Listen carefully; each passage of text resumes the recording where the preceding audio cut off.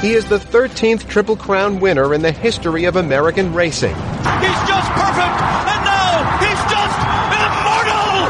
Justify is the 13th Triple Crown winner! Justify has done it! But a recent media report calls Justify's Triple Crown win into question because of a drug test. We'll talk with one of the board members who judged the validity of the test. Plus, as Churchill Downs runs its brief September meet, we'll analyze what their somewhat puzzling off-the-track moves might mean for the future of racing. We'll have all that and more on this edition of In the Gate. They're in the gate. They're about to move in. They roll Simon. And they're off. As they move to the top of the stretch, it's a head-bumping finish! This is In the Gate, ESPN's Thoroughbred Racing podcast. My name is Barry Abrams. You can follow me on Twitter at @BAbramsVoice or on Facebook at Barry Abrams Voice. You can get us as well on YouTube, SoundCloud, TuneIn.com, or your podcatcher app. And of course, in the Listen tab at ESPN.com. And we want to make sure you vote for us in the upcoming Fan Choice Awards at America's Best Racing. It happens in November after the Breeders' Cup. And yes, Best Racing Podcast is one of the categories. So you know what to do, ITG Army. If you like this show, vote for us in November in the Fan Choice Awards at americasbestracing.net. Before Justify became the 13th winner of the American Triple Crown, he had to qualify for the first leg, the Kentucky Derby. Just a month out from the Derby, Justify had not run in any races that offered qualifying points towards the Run for the Roses. So he had just one shot to make it, finish first or second in the Santa Anita Derby. Prodigious talent matches established class. It's Justified by length and a quarter. Bolt Doro taking a run at him, but really having to be pushed on by Castellano. Smith looks confident on Justify reaching the top of the stretch. Justify leading past the 8th pole. He's a couple of lengths in front. Bolt Doro is closing on the inside. It's Justified by 3/4 of a length. Bolt Doro trying ever so hard, but Justify, another exhilarating exhibition by the supremely gifted athlete. He's on a dizzying ascent to greatness, winning the Santa Anita Derby clearly from Bolt Doro. According to an article written by Joe Drape in the New York Times, shortly after this race, Justify tested positive for a banned substance called scopolamine. In humans, scopolamine is used to treat motion sickness or nausea that's caused by, say, anesthesia. But why would it end up in a horse? Is it a performance-enhancing drug? Scopolamine is in the least egregious class of drugs, according to the guidelines of the Association of Racing Commissioners International. Still, the Times article reported that Justify had 300 nanograms per milliliter, which a veteran drug lab official called excessive. According to the Times, the California Horse Racing Board waited nearly 3 weeks to alert Bob Baffert that the horse had had a positive drug test. That was 9 days before the Kentucky Derby.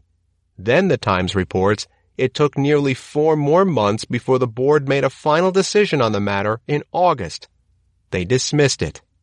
The New York Times article clearly raises quite a few questions about the results, the process, and the information spelled out in the story. So, to help us shed some light on this, we welcome in one of the California Horse Racing Board members involved in the process, Jesse Choper, who is now retired from the board and is also a professor emeritus of law at Cal Berkeley and a constitutional scholar. In fact, when Mr. Choper finished law school, he served as the clerk for the Chief Justice of the Supreme Court, Earl Warren. So, Mr. Choper, let's take this one step at a time. First of all, what do you remember about first hearing about a positive test for Justify, the horse that had at that point won the Santa Anita Derby and would be heading to the Kentucky Derby? That horse, is a famous horse. So it seems to me that I would have remembered something. I thought about it when you got in touch with me, and it may well be. We do dozens of cases on this every month.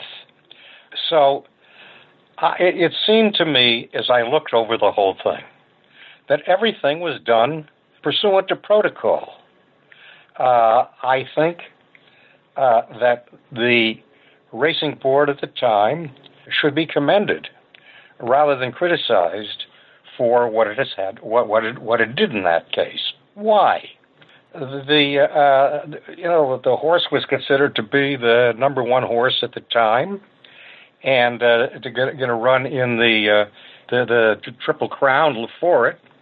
And what we did is we listened to the case. It involved a drug. I should say a drug that has since been stated to be one that is not forbidden at all. Okay? But at the time it was. My experience on the racing board has always been that we are overly sensitive to this.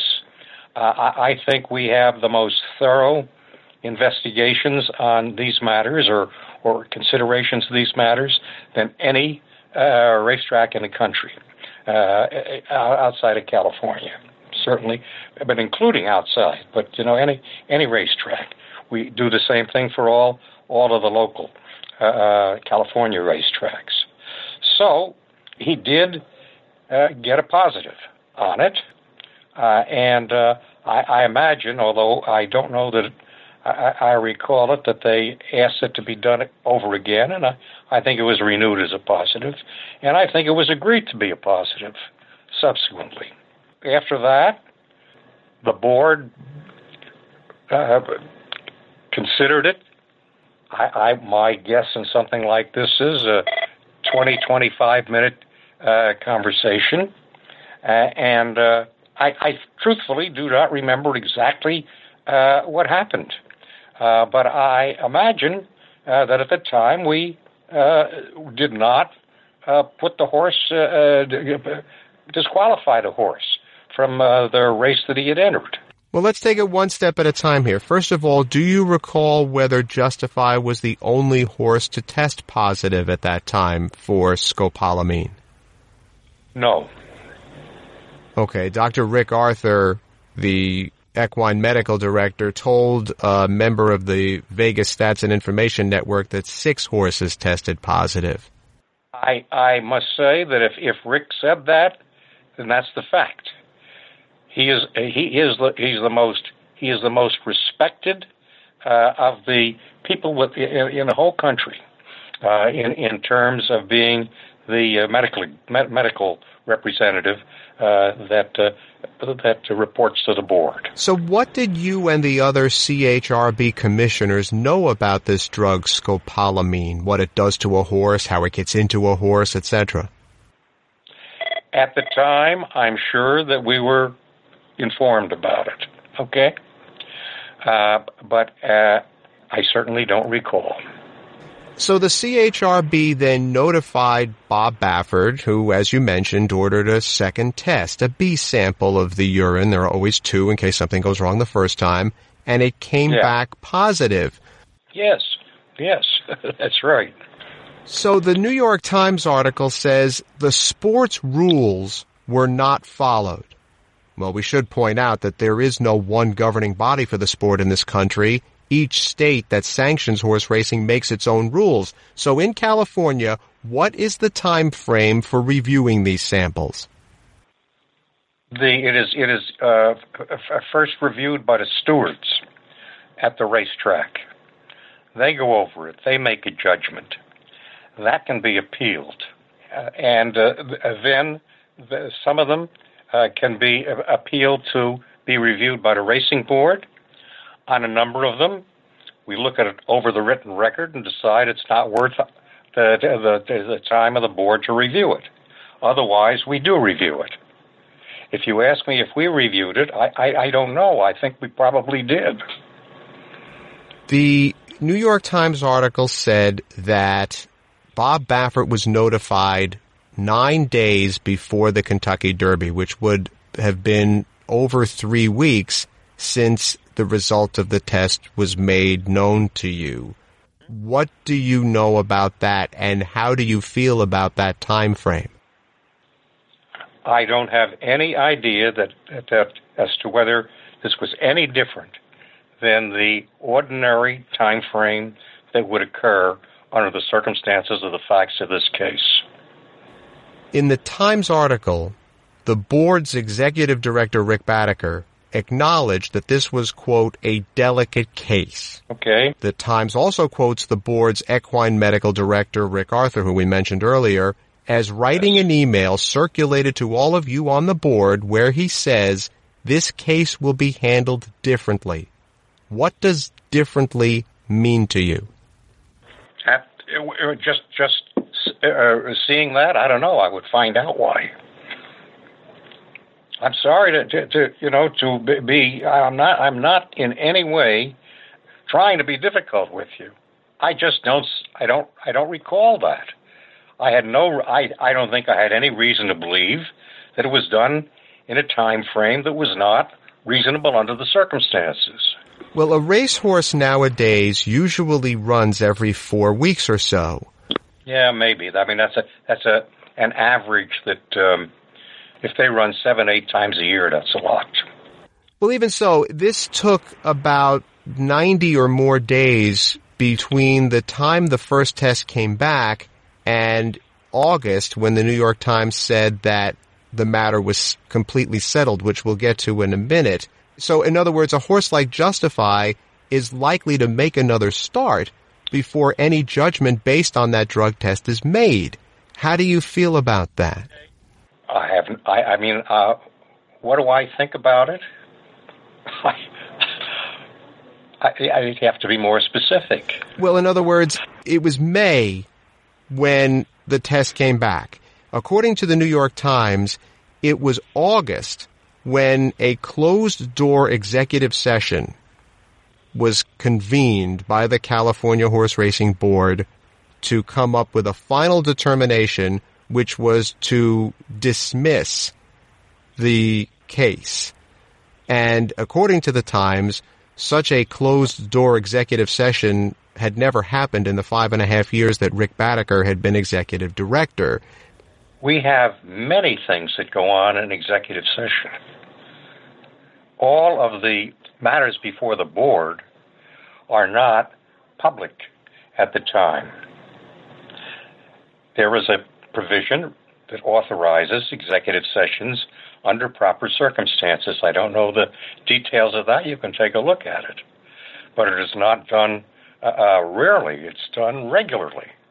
I can't tell you how many or what have you.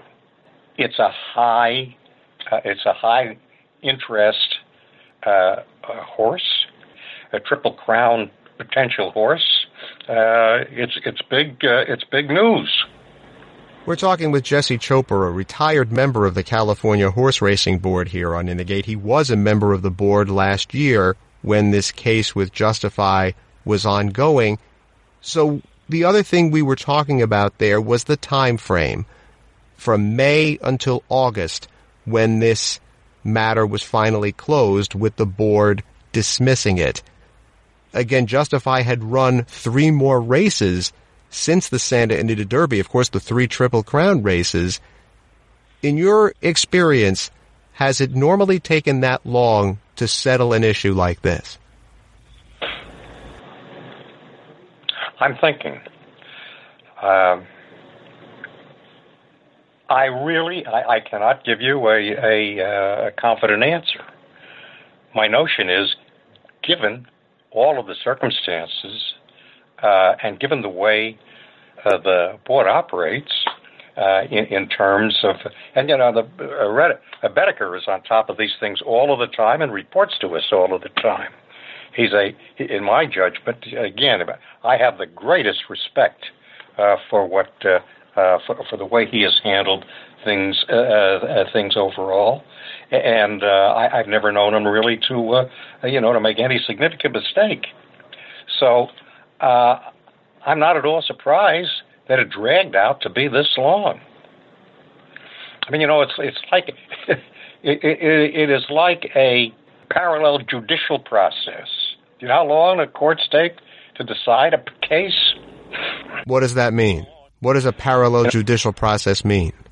A situation in which someone was charged with something, all right, suppose it was a crime, right? So there's a preliminary hearing. The judge says 30 days later we'll have the next hearing. I'm busy. I mean, I'm busy. I have a full calendar, and those things drag on.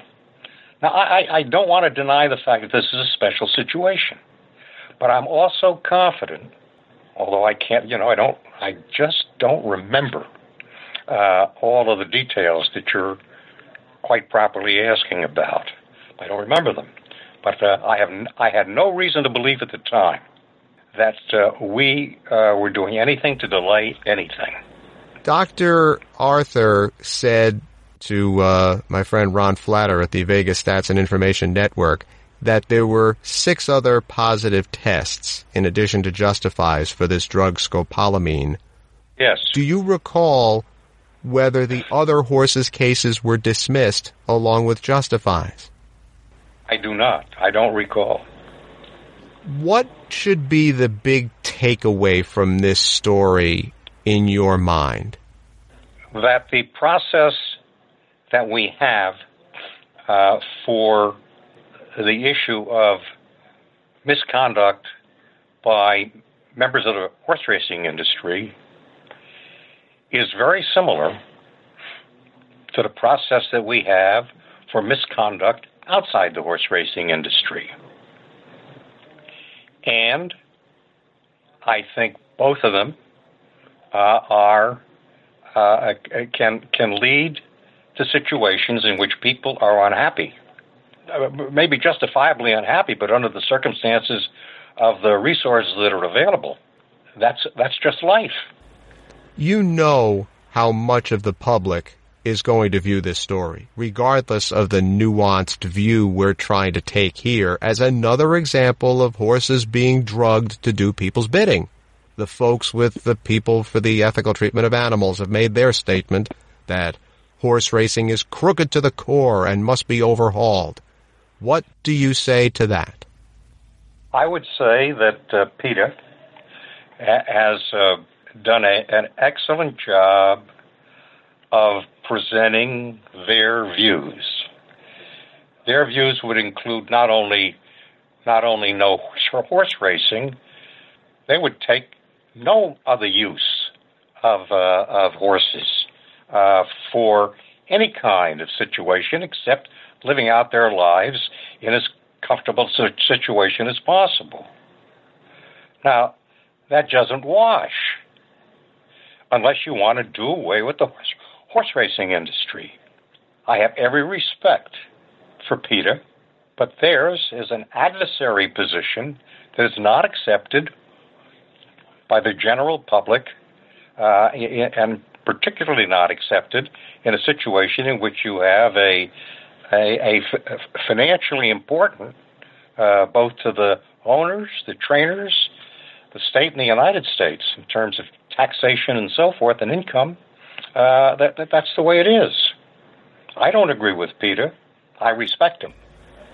Well, we greatly appreciate your perspective on this. You were in the room, we were not. Thank you so much, Professor Chopra, for all of your help here. Thank you very much. In a written statement, Justifies trainer Bob Baffert says that scopolamine wasn't given intentionally to the horse. He is calling upon the state racing boards in the 3 states where the Triple Crown is held, Kentucky, Maryland, and New York, to release the drug test results for Justify following each of those races. Baffert claims the horse passed those tests. We're going to take a short break here on In the Gate, but when we come back, Churchill Downs has had a couple of puzzling moves lately off the track. What does that mean for the future of racing on the track? We'll get into that when we come back.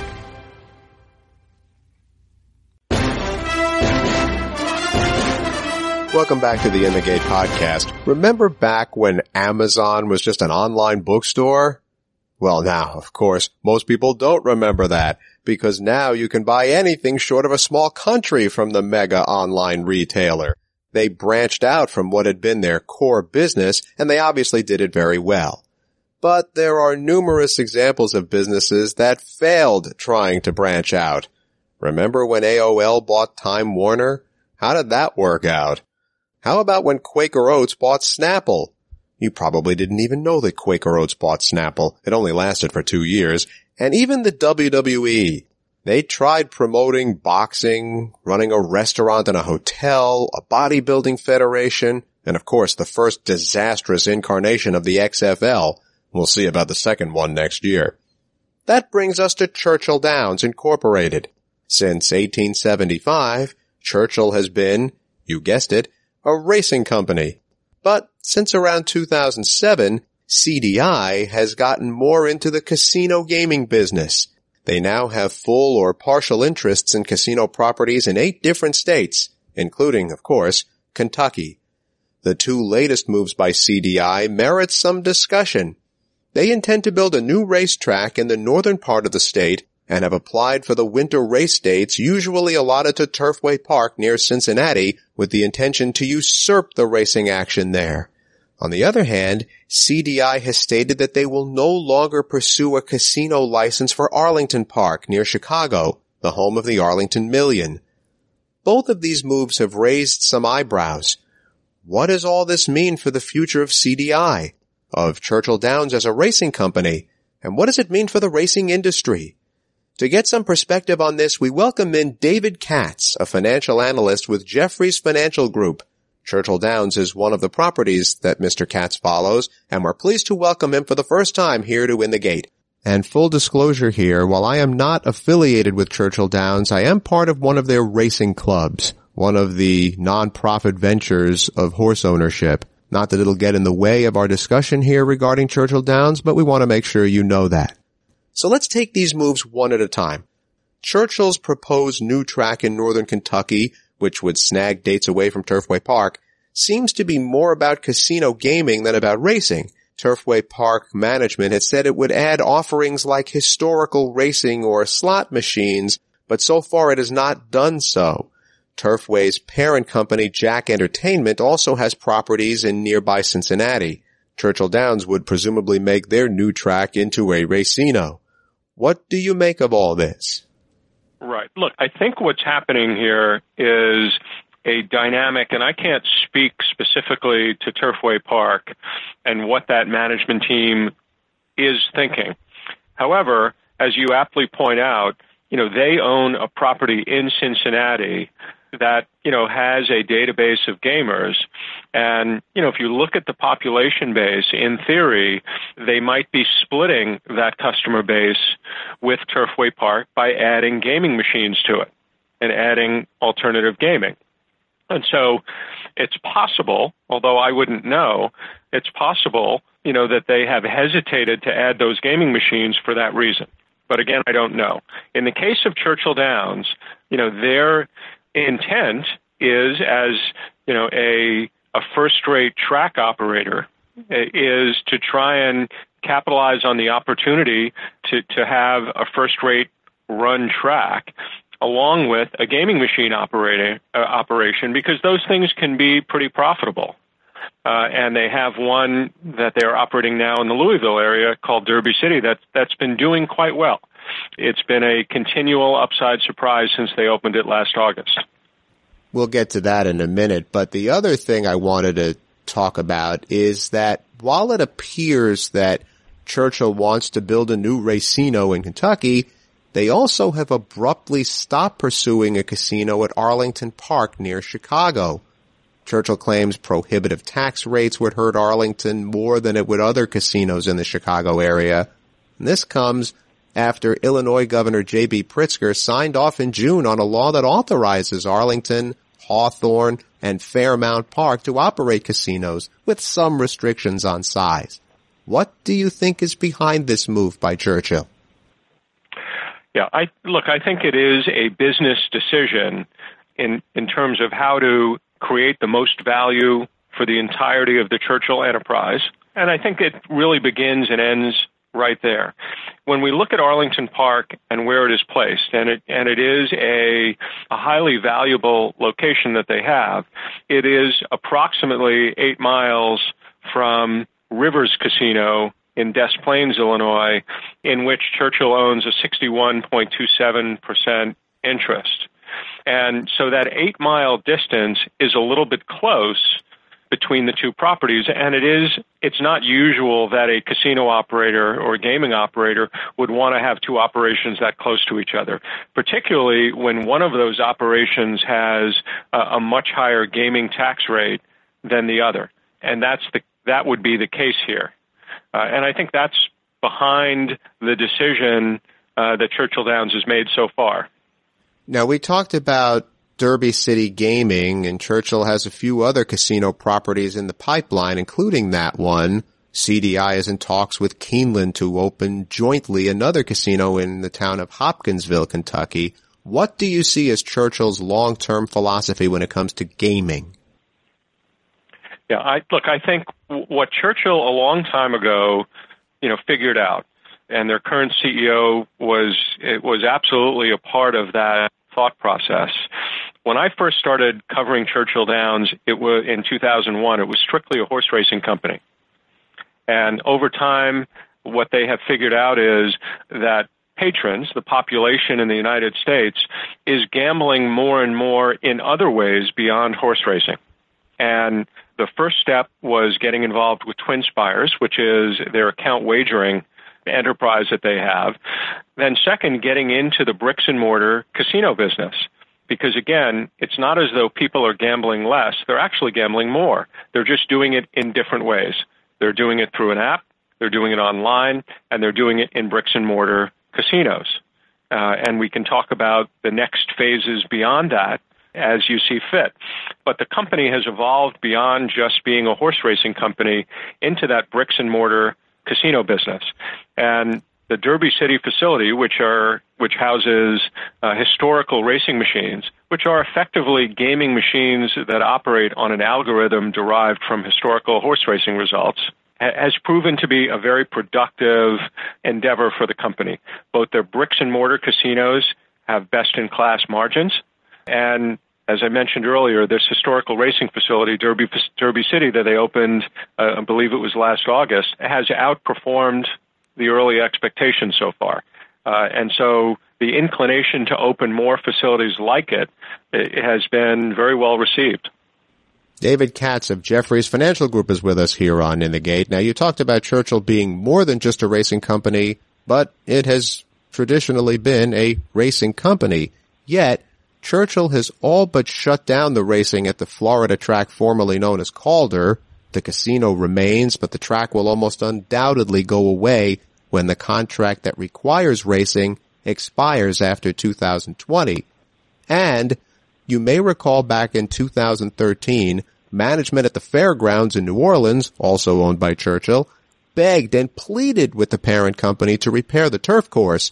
Numerous races and a music festival left the turf muddy and basically unusable, which makes you question Churchill's commitment to racing.